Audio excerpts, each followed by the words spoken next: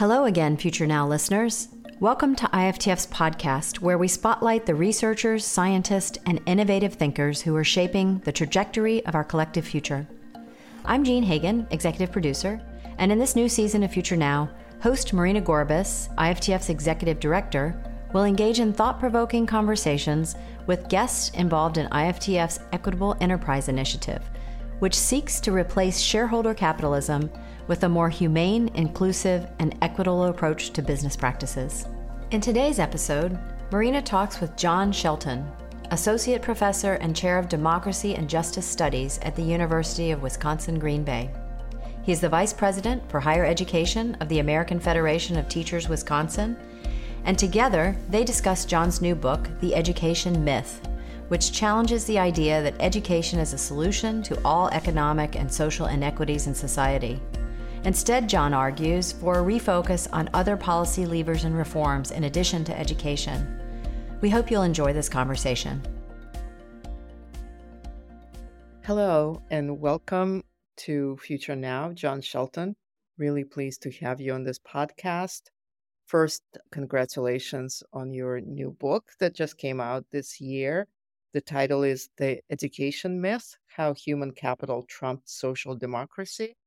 I just finished reading the book and I really enjoyed it, and we're going to dive much more deeply into the book. But before we start, can you just say a few words about yourself and your background?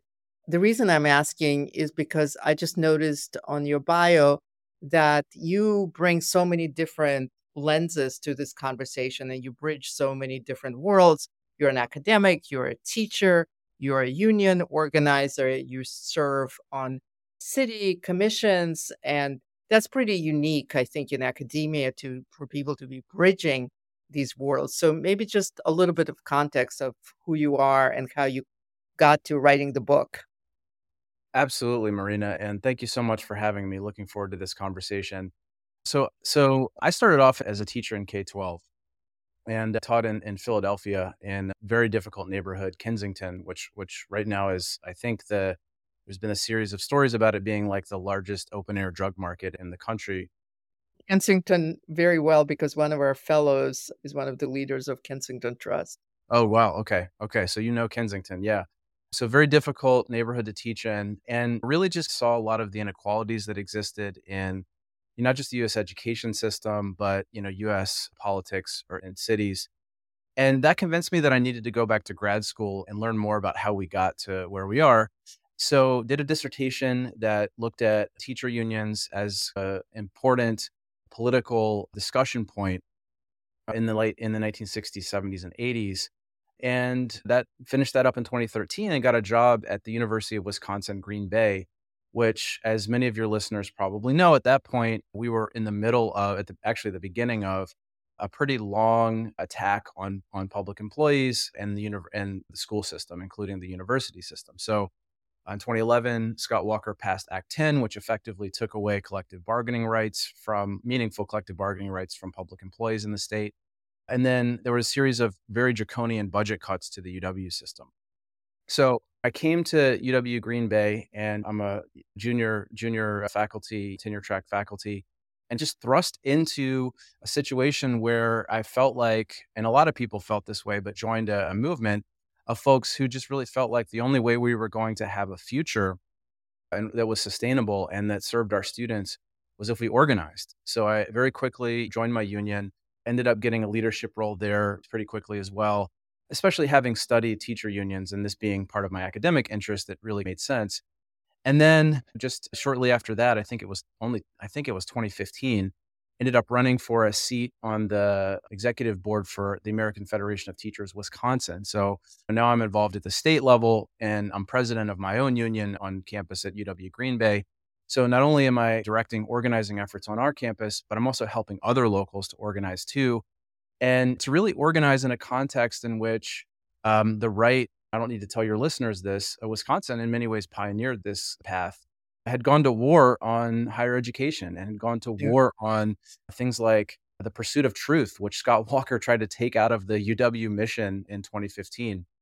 Yeah, Wisconsin is like ground zero for a lot of labor battles, for a lot of battles with education. educational institutions. So it's a perfect place in some That ways. that's exactly right. And so in the context of that, and then of course, Trump getting elected, and I think a lot of us in Wisconsin took it very personally that Trump won the state of Wisconsin in 2016.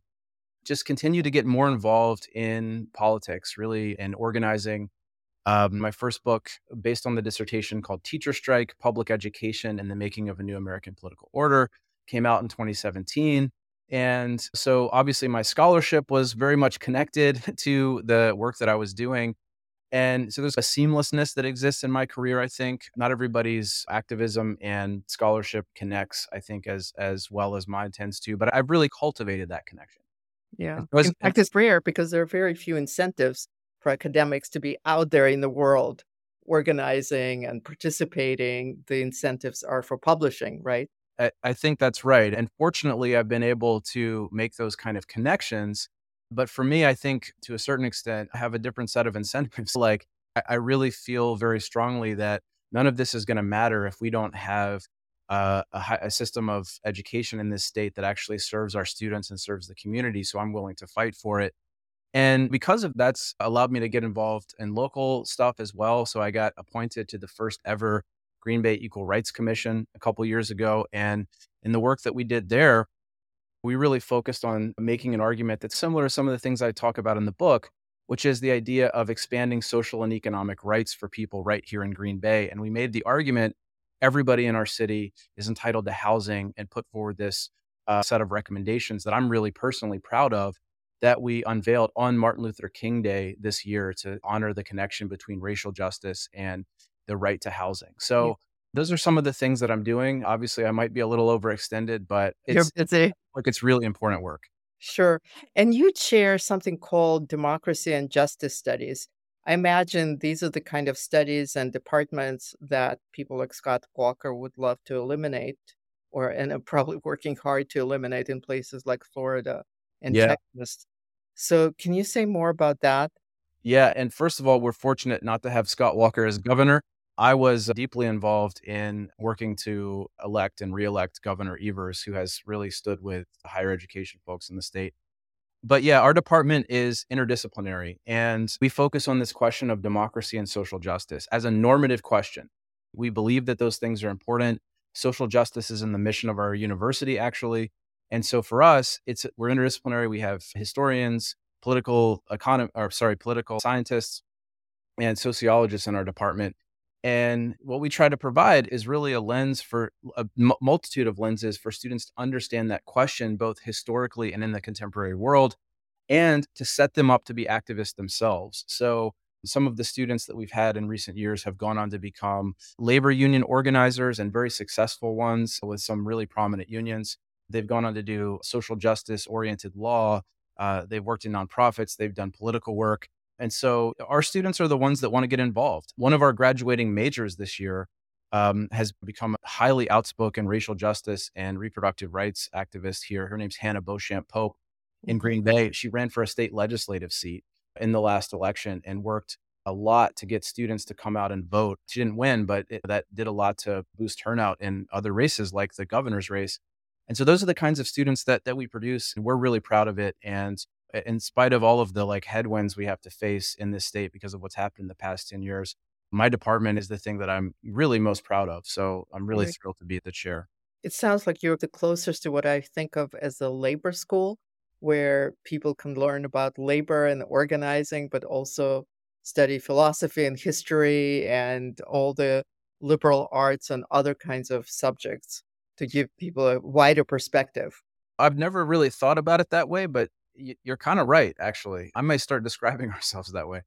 Yeah, there is a great exhibit here in the Tenderloin about a labor school that existed in San Francisco for almost 20 years, which was organized by a union and provided workers with education on everything from unions and the workings of the union, but also produced theater productions and educated people in the arts and philosophy and history, the real education. Yeah, Which, that's yeah. fascinating. I'd love to hear more about that. Which kind of leads me to your book. And I just have to say, as I was reading your book, I was so happy that you wrote this because your main thesis of a kind of the education myth is something I've been trying to communicate for probably 10 years, if not more, and have found a lot of resistance to that, or a lot of like, okay, yeah, we know, but hey, let's continue doing what we're doing. So that's one part of it. And the other part of it was that it sort of explained to me why I was getting this kind of like, oh, yeah, you're right. And the data shows this, and it is a myth. But hey, let's continue with the myth because of various interests. So before we start, let's just give you time to just outline your main thesis of the book. Yeah, and thank you. And I appreciate those kind words because this book is really meant to provoke us to think differently. And I know I think differently after thinking about this stuff and writing about it. So the education myth, right, simply defined, is the idea that education, and maybe more specifically, investment in human capital, can magically overcome all of the other economic and social inequalities that exist in our society.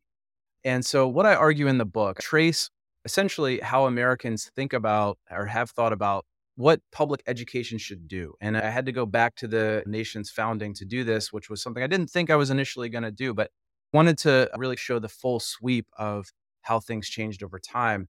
And so, really, for the first like 150 years of American history, Americans who were pushing for more public education really weren't doing it because they were arguing that American workers needed job skills. Now, I don't want to romanticize things, right? I mean, so you've got some of the things I talk about in the book are Thomas Jefferson, right, who pushes for free public education in Virginia. Of course, that expands the promise of public education beyond elites, but doesn't include African Americans or Right. Native Americans who Jefferson thought didn't have the same capacities as whites. But, you know, Horace Mann in the 1830s and 40s pushing for public education to ensure that people are responsible citizens in a democracy. But African Americans after the Civil War, right? One of the first things they're pushing for, as a great book by James Anderson points out, is public education. And in order to instill citizenship and create political equality, nothing about job skills. Mm. So that's really the kind of dominant way of thinking about education for a very long time. It doesn't mean that other people aren't pushing for skills. That does start to happen at a certain point.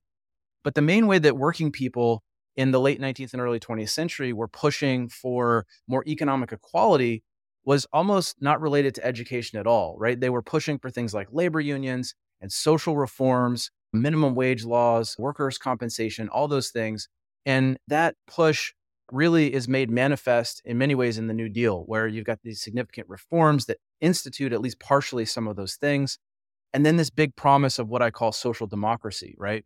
And to me, the exemplar of that is FDR's second Bill of Rights speech in 1944, the Economic Bill of Rights, which basically says we've got a very different world than we had when the original Bill of Rights was written. We need a whole set of social and economic rights. Education's there, but it's literally the last item on the list. So that promise continues to inform American politics from about the 40s through the 70s. But at the same time, this idea of human capital is invented Right. by some economists, Theodore Schultz and Gary Becker, primarily at the University of Chicago in the 1950s and 60s.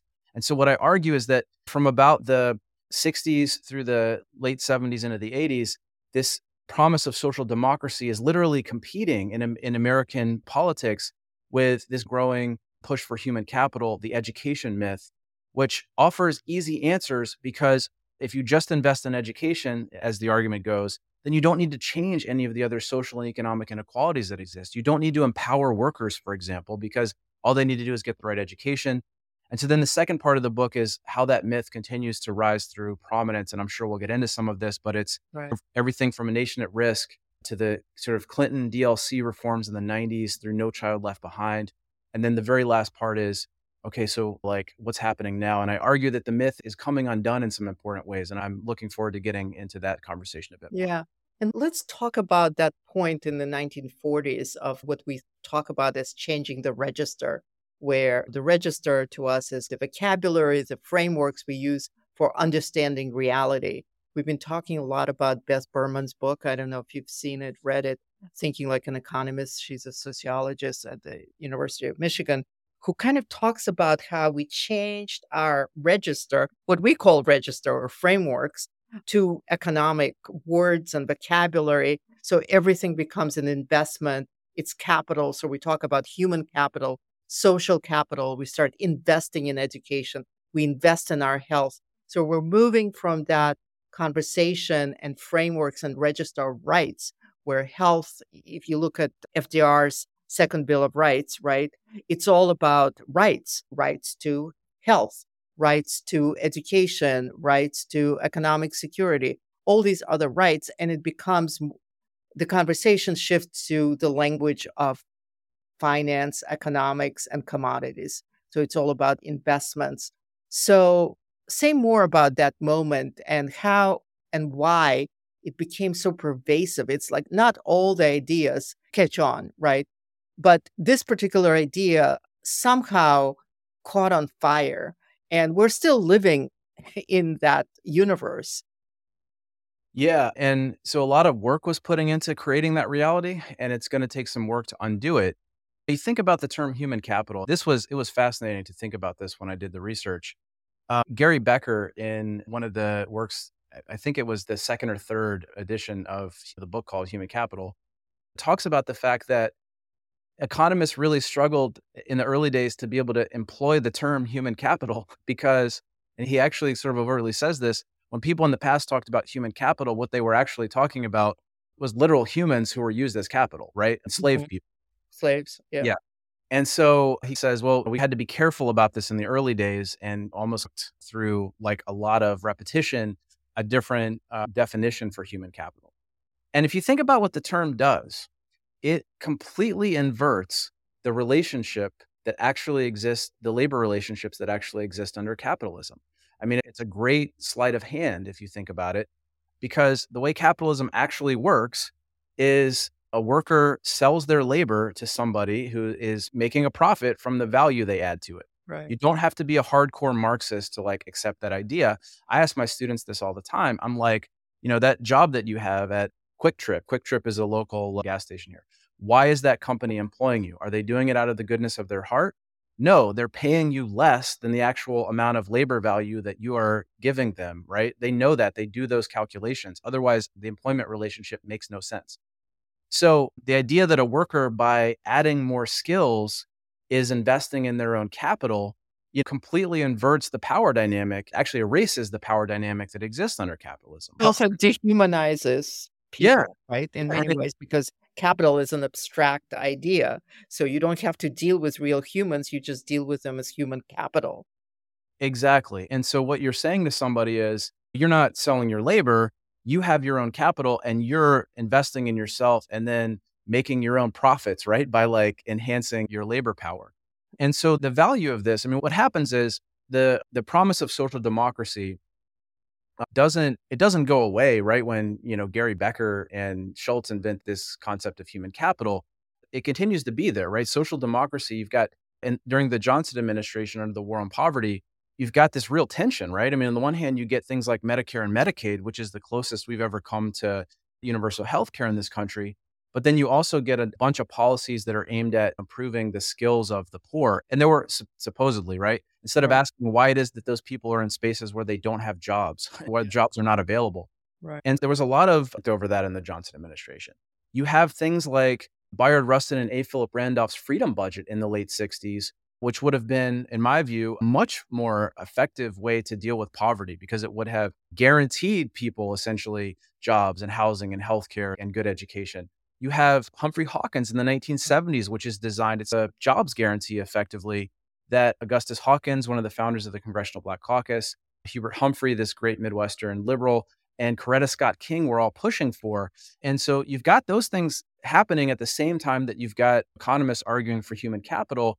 And I think one of the things that happens is that the human capital argument is a much easier argument to make, right? Because what it means is you don't have to change anything. You don't have to deal with the inequalities that exist because if anybody can just overcome them by investing in education, well, everything's fine. I think one of the things that happened is this just became a really palatable argument for a lot of politicians, especially Democrats initially, honestly, to accept. So you said something really important that I want to emphasize, which is that I understand why this argument is very appealing to conservatives, to the right wing, because you don't have to change anything. You don't have to improve working conditions. You don't have to do any other policy interventions if it's all about human capital.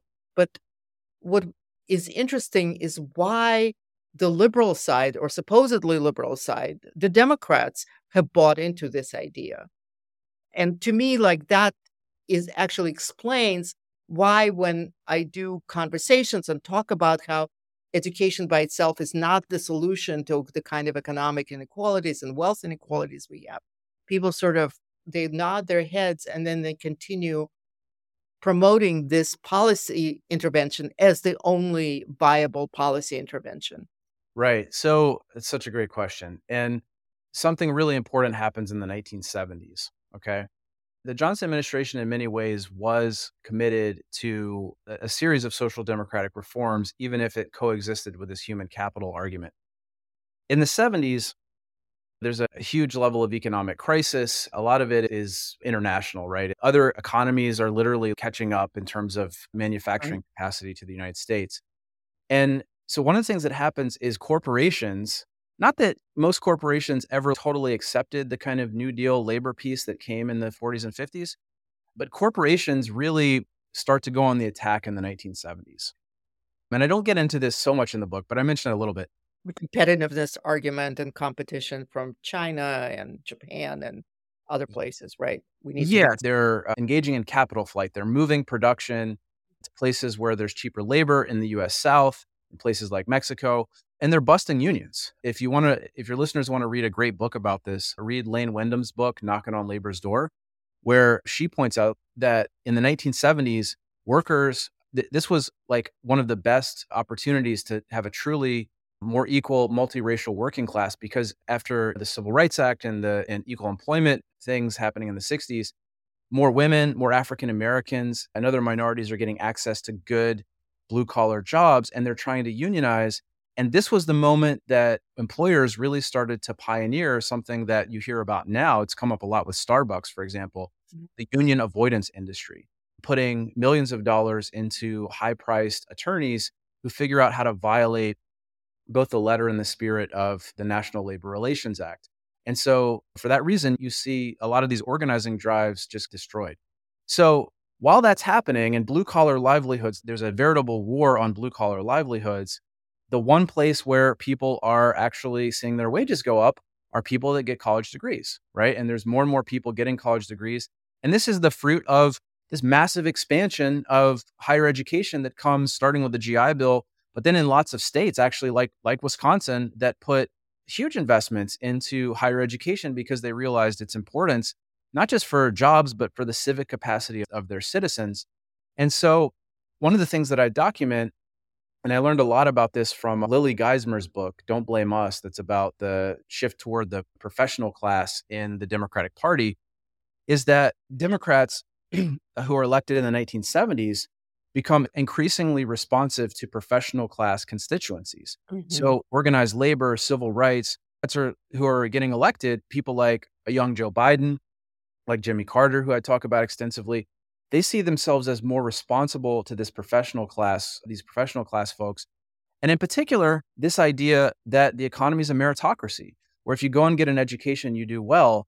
And I think if you kind of trace that forward and look at some really prominent Democrats, people like Bill Clinton, who grew up in very modest means, Barack Obama, who grew up in very modest means, ended up in elite institutions, did well for themselves.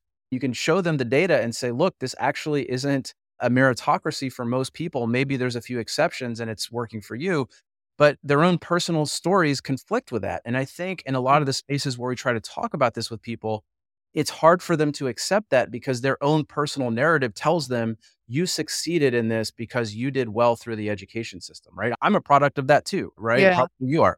And so that's what makes it difficult for people to, especially in like professional class spaces, to wrap their minds around it. Yeah, but it's interesting because they saw their personal sort of advancement as a result of education because that was a personal experience, but they totally failed to notice the kind of the invisible infrastructure that enabled that, which is the larger economy, all the GI Bill, all of this ability to purchase housing, making it easier, not for everybody, but particularly for white people. So the kind of invisible infrastructure that enabled it was completely ignored. But the focus was, okay, I succeeded because I got education and I pulled myself up by the bootstraps, which is the basic belief of the conservatives that it's your personal responsibility, you have agency to succeed, and you can pull yourself up by the bootstraps only if you put some effort into it. That's the idea of meritocracy. That's absolutely right. And one of the really important aspects to this is that, especially after Reagan got elected in the 80s, you've got the Democratic Leadership Council, which is formed in the mid 1980s in response to Reagan's two electoral victories in 80 and 84. And their premise, the DLC was always an elite institution, right? It was built by party elites and essentially served wealthy donors. But their entire premise was, for us to win elections, we need to move to the center. We need to take on more of the ideology of the right. And I think they were wrong about that. I mean, Democrats continued to control Congress during those years. There were very specific reasons, actually, why Reagan won in 80 and 84. But the lesson they took from that was take on this kind of idea of meritocracy, take on the bootstraps mentality. And Right. that's the milieu that Clinton comes from in the 90s. And I think there's this kind of narrative about Clinton that he only turned in that direction after Republicans got control of Congress in 94. I don't believe that. I think that the record actually tells us that he was moving in that direction well before that and had politically tried to embrace those things. And education was really important for him because it allowed him as a Democrat to still run because he could be successful, because he could say, yes, everybody is responsible for their own individual outcomes, but the difference is what we're going to give people is investment in human capital. And that's going to be the thing that we do as Democrats. That's what makes us different. And it was a tragic mistake in my view.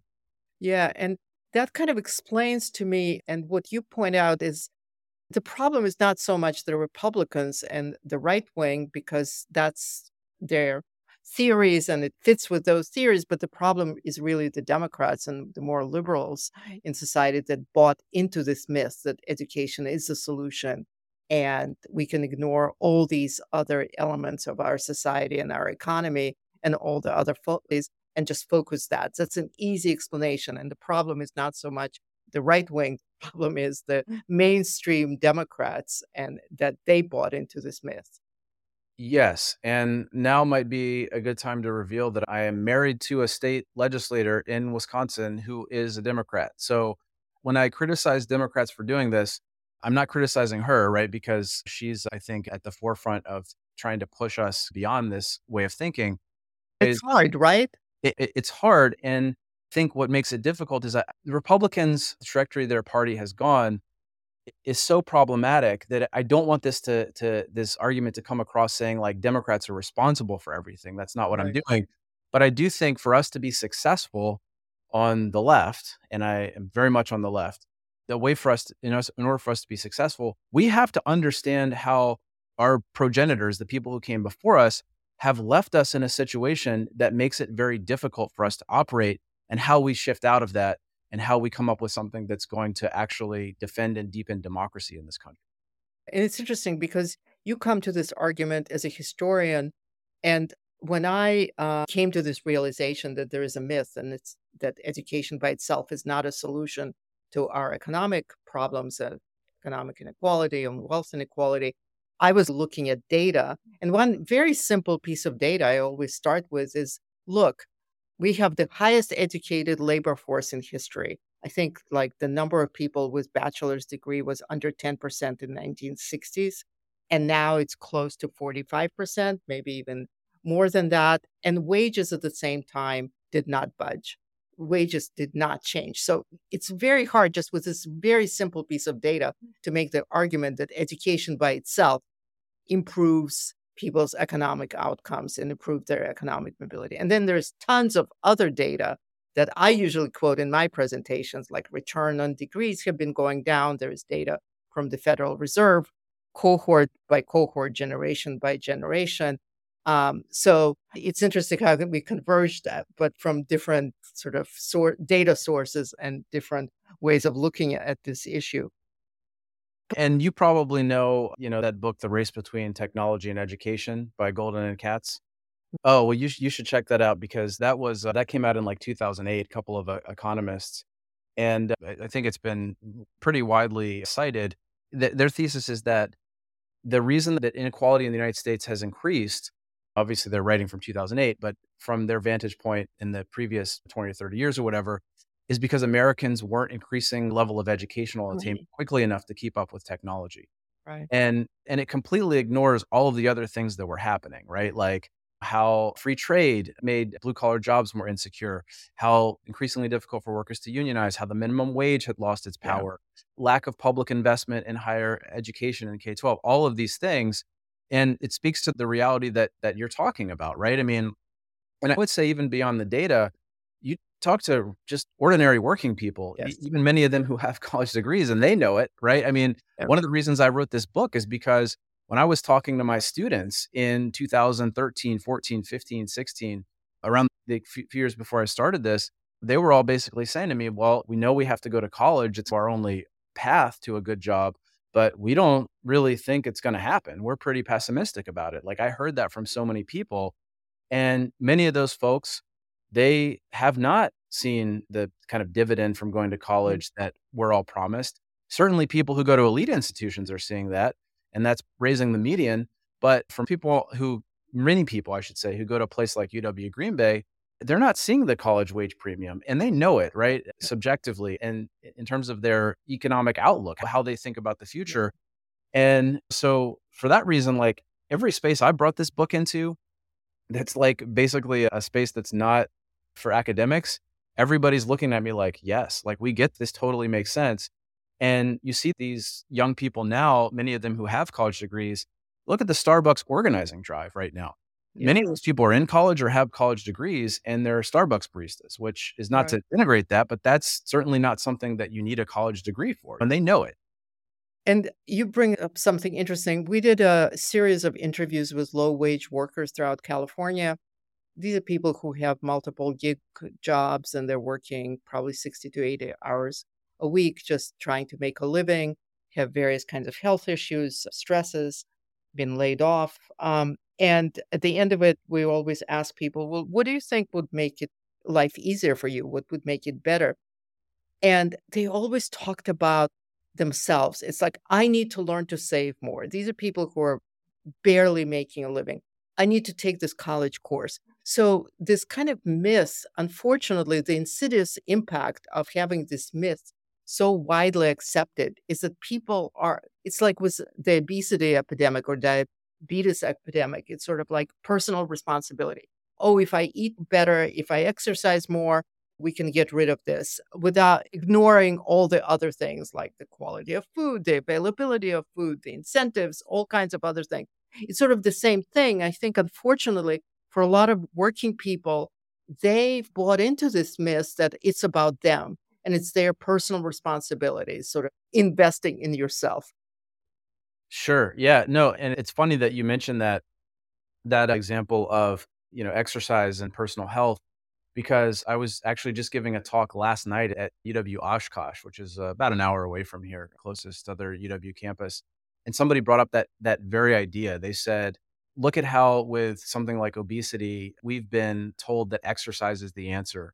Like, isn't that kind of similar to this human Yeah. capital idea?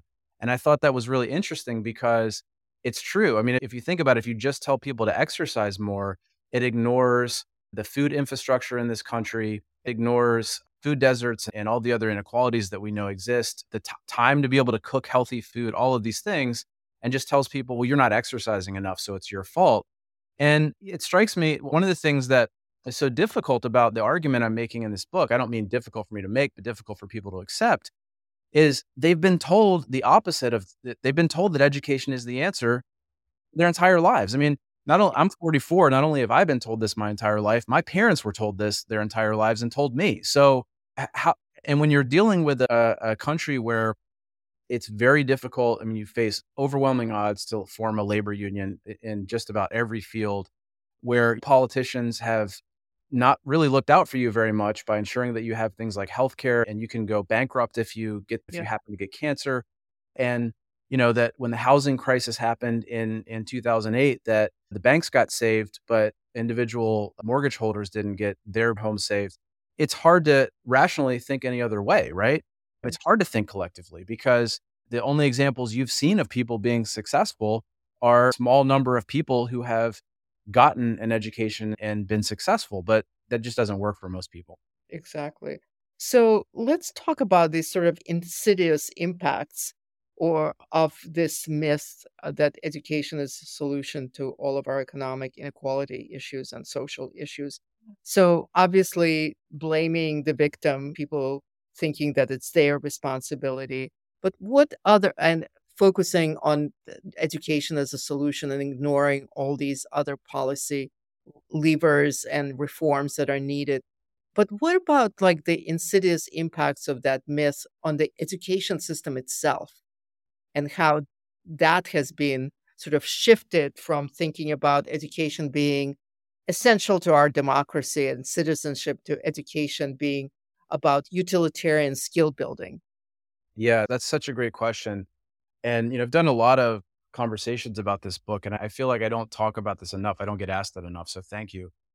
You can go all the way back to A Nation at Risk in 1983, right? Which is this commission on education that Reagan's Secretary of Education, Terrell Bell, convened actually because he wanted to save the Department of Education because Reagan wanted to axe it. And, what it essentially argues is that it's 1983. You've got, this is the Reagan recession, right? Unemployment's high. It's after years of inflation, although inflation's going down by that point, and people losing their jobs in blue collar industries.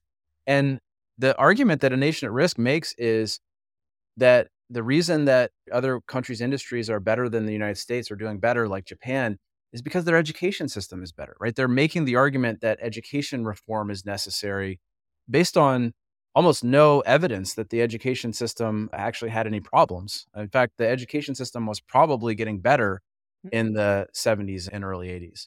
But that pushed this narrative that it's not that it wasn't there before that, but really popularized it, that this sort of like decades of this education reform narrative that teachers are not doing a good enough job, that they, now I'm not, Nation of Risk didn't make the argument that teachers needed to be disciplined. Actually, they called for paying teachers more.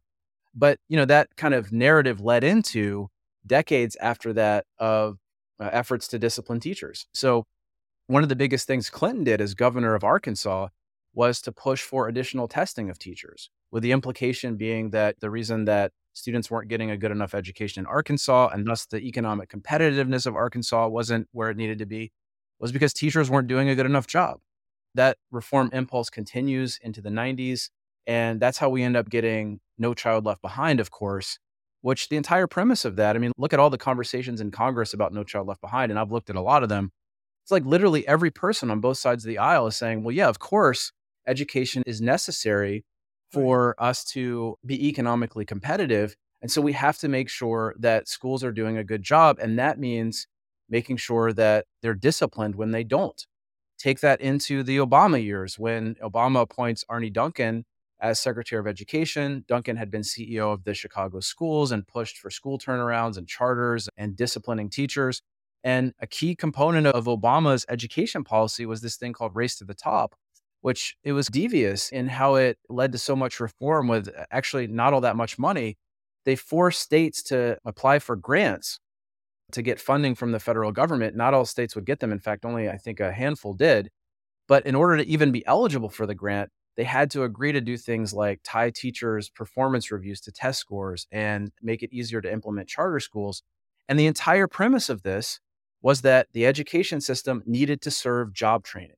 So what it's led to over the past 20 or 30 years is deprofessionalization of the teaching profession, right? Teachers now have to teach to these standardized tests, holding teachers accountable for the poverty of their students largely, right? I mean, students who are traumatized and have mental health issues they're not going to do well they're very unlikely to do well on standardized tests, no matter how well the teacher does it all. And so it's led not just to deprofessionalization, but that in turn has led to teachers being disempowered. In states like Wisconsin, it's led to massive teacher turnover, and Act 10 kind of larded on top of that. So we struggle to even find anybody going into schools of education now. And when you look at surveys about whether people want their kids to become teachers, in just the past few years, a majority of Americans now say they would not want their kid to become a teacher. That's a huge shift from just 10 years ago. Overall dumbing down of the population, right? Because why teach history? Why teach philosophy? Why teach literature? It's not going to get you a good job. Exactly. And so when you see students now coming into college, why would they think any differently? They've been told this their entire lives, and their teachers have been forced to think about teaching this way because they've been told you have to be accountable for the long-term Yeah. economic outcomes of your students. And it also shows up in investments, right? The things that school districts invest in are things that are going to have tangible outcomes on standardized tests, not art, theater, dance, civics, all these other things that we know students need to have well-rounded and good lives as democratic citizens. It's been a massive shift, and our education system has suffered significantly. It's to the point where it's going to take a lot of work to come back from it. It's interesting. I don't know, in your experience, as you talk about the book to different audiences, one of my favorite experiences, I was speaking to a group of community college staff and faculty and showing them data, debunking the myths of what I call the zombie idea that education will lead to necessarily, or degrees by themselves will lead to better economic outcomes. And at the end of it, they said, "Thank you so much. We're so relieved because we've been blamed for this. And now we understand that's not the case. How can we take this message to more universities, colleges, and schools?" Yeah. That's such an important point. I have a good friend named Neil Krause, who's a professor at UW River Falls. And Neil has a book coming out in October, who you'll want to have on this show too, called The Fantasy Economy. Great title, by the way. Yeah, it's an incredible title. And Neil has said something to me all the time, and I have his permission to use this, and I use it all the time now because it's such a pithy way to put it.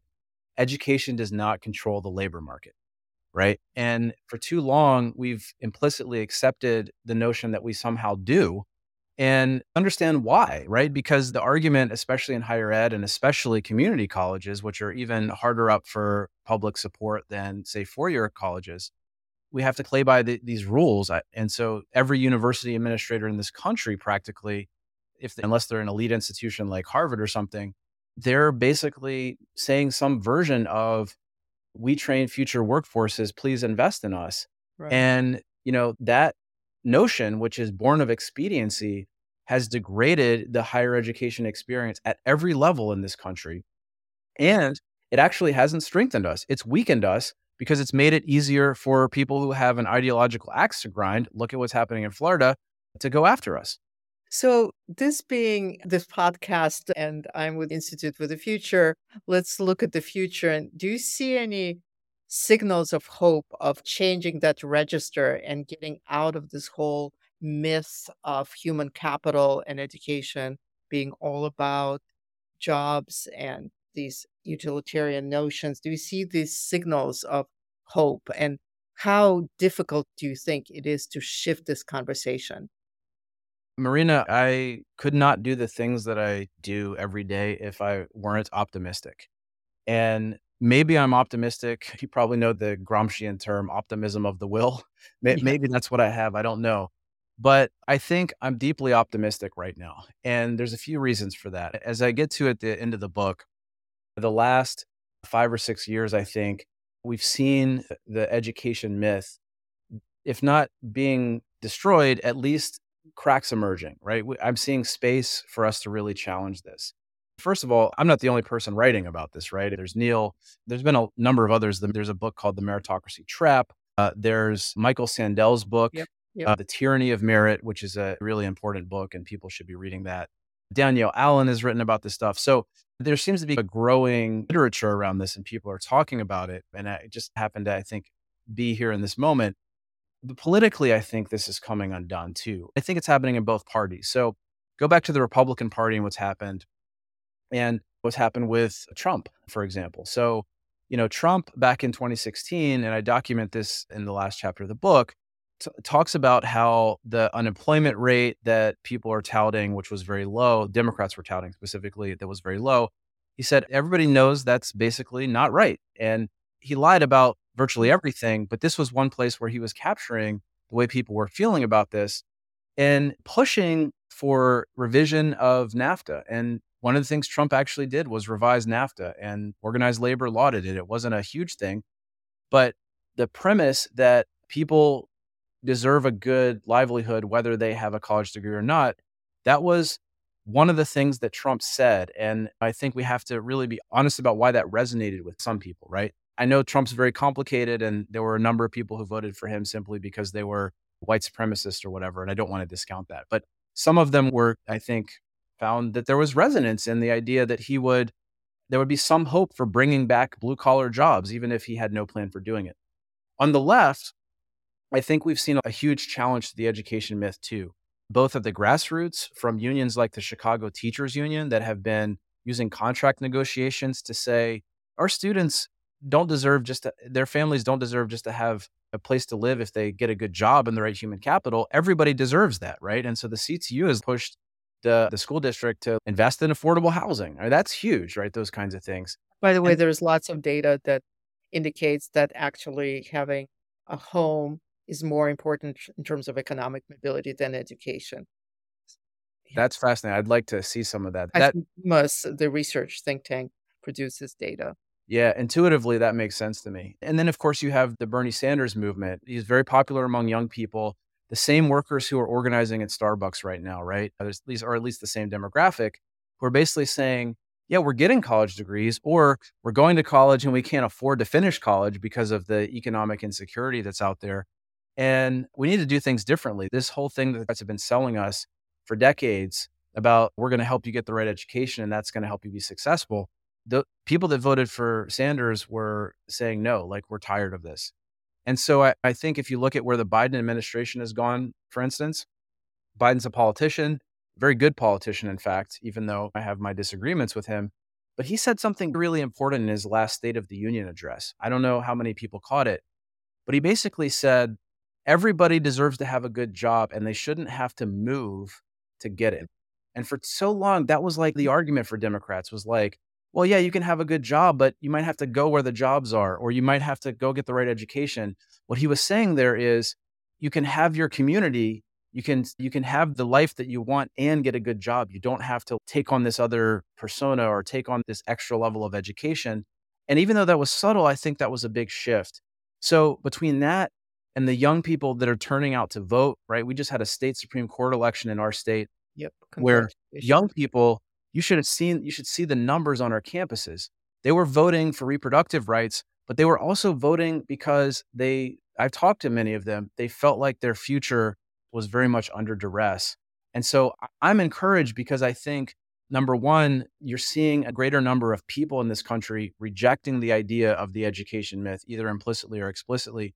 And I also think there's this idea in history of science of a paradigm shift, right? Mm-hmm. Where the more we talk and the more we bring in these ideas that challenge the paradigm that we've been living with for the last 40 or 50 years, at first, people find a way to reject those ideas, right? Find a way to not make them fit. But eventually, the way a paradigm shift happens is the overwhelming avalanche of evidence makes it so that the paradigm can't hold up anymore. And I do think that's happening right now with the education myth. Now, the question is, which way do we go, right? Do we get Trump and DeSantis and reactionary populism? Because that's a real possibility.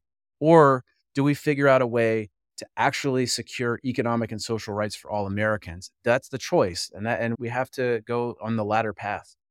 Or do we become so polarized that the education system in Florida looks radically different from the education system in Wisconsin or in California?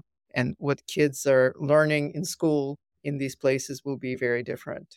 Yeah, if what happens in Florida, depending on the outcome of that, it might not even be worth it to call that an education system. If people actually can't get access to the truth, that's not education. That is indoctrination, which ironically is the thing that they accuse us of doing. I agree with you. I'm hopeful because of people like you writing books, because of the work we're doing and many others. I think it will take time probably, but I do see that there is a kind of a shift in the paradigm, or we call the register, and we have to do everything we can to accelerate that shift. Yes. Thank you for writing the book. Thank you for coming on this podcast, and keep in touch. Yeah, thanks so much. And we'll keep elevating this message. Let's do it. Thanks so much for listening. Institute for the Future is the world's oldest continuously running futures research and educational organization. At IFTF, we believe people can harness the power of imagination to awaken a sense of agency in their own futures and drive change in themselves and their organizations. Be sure to subscribe to the Future Now podcast and find out more about IFTF by visiting iftf.org. Until next time.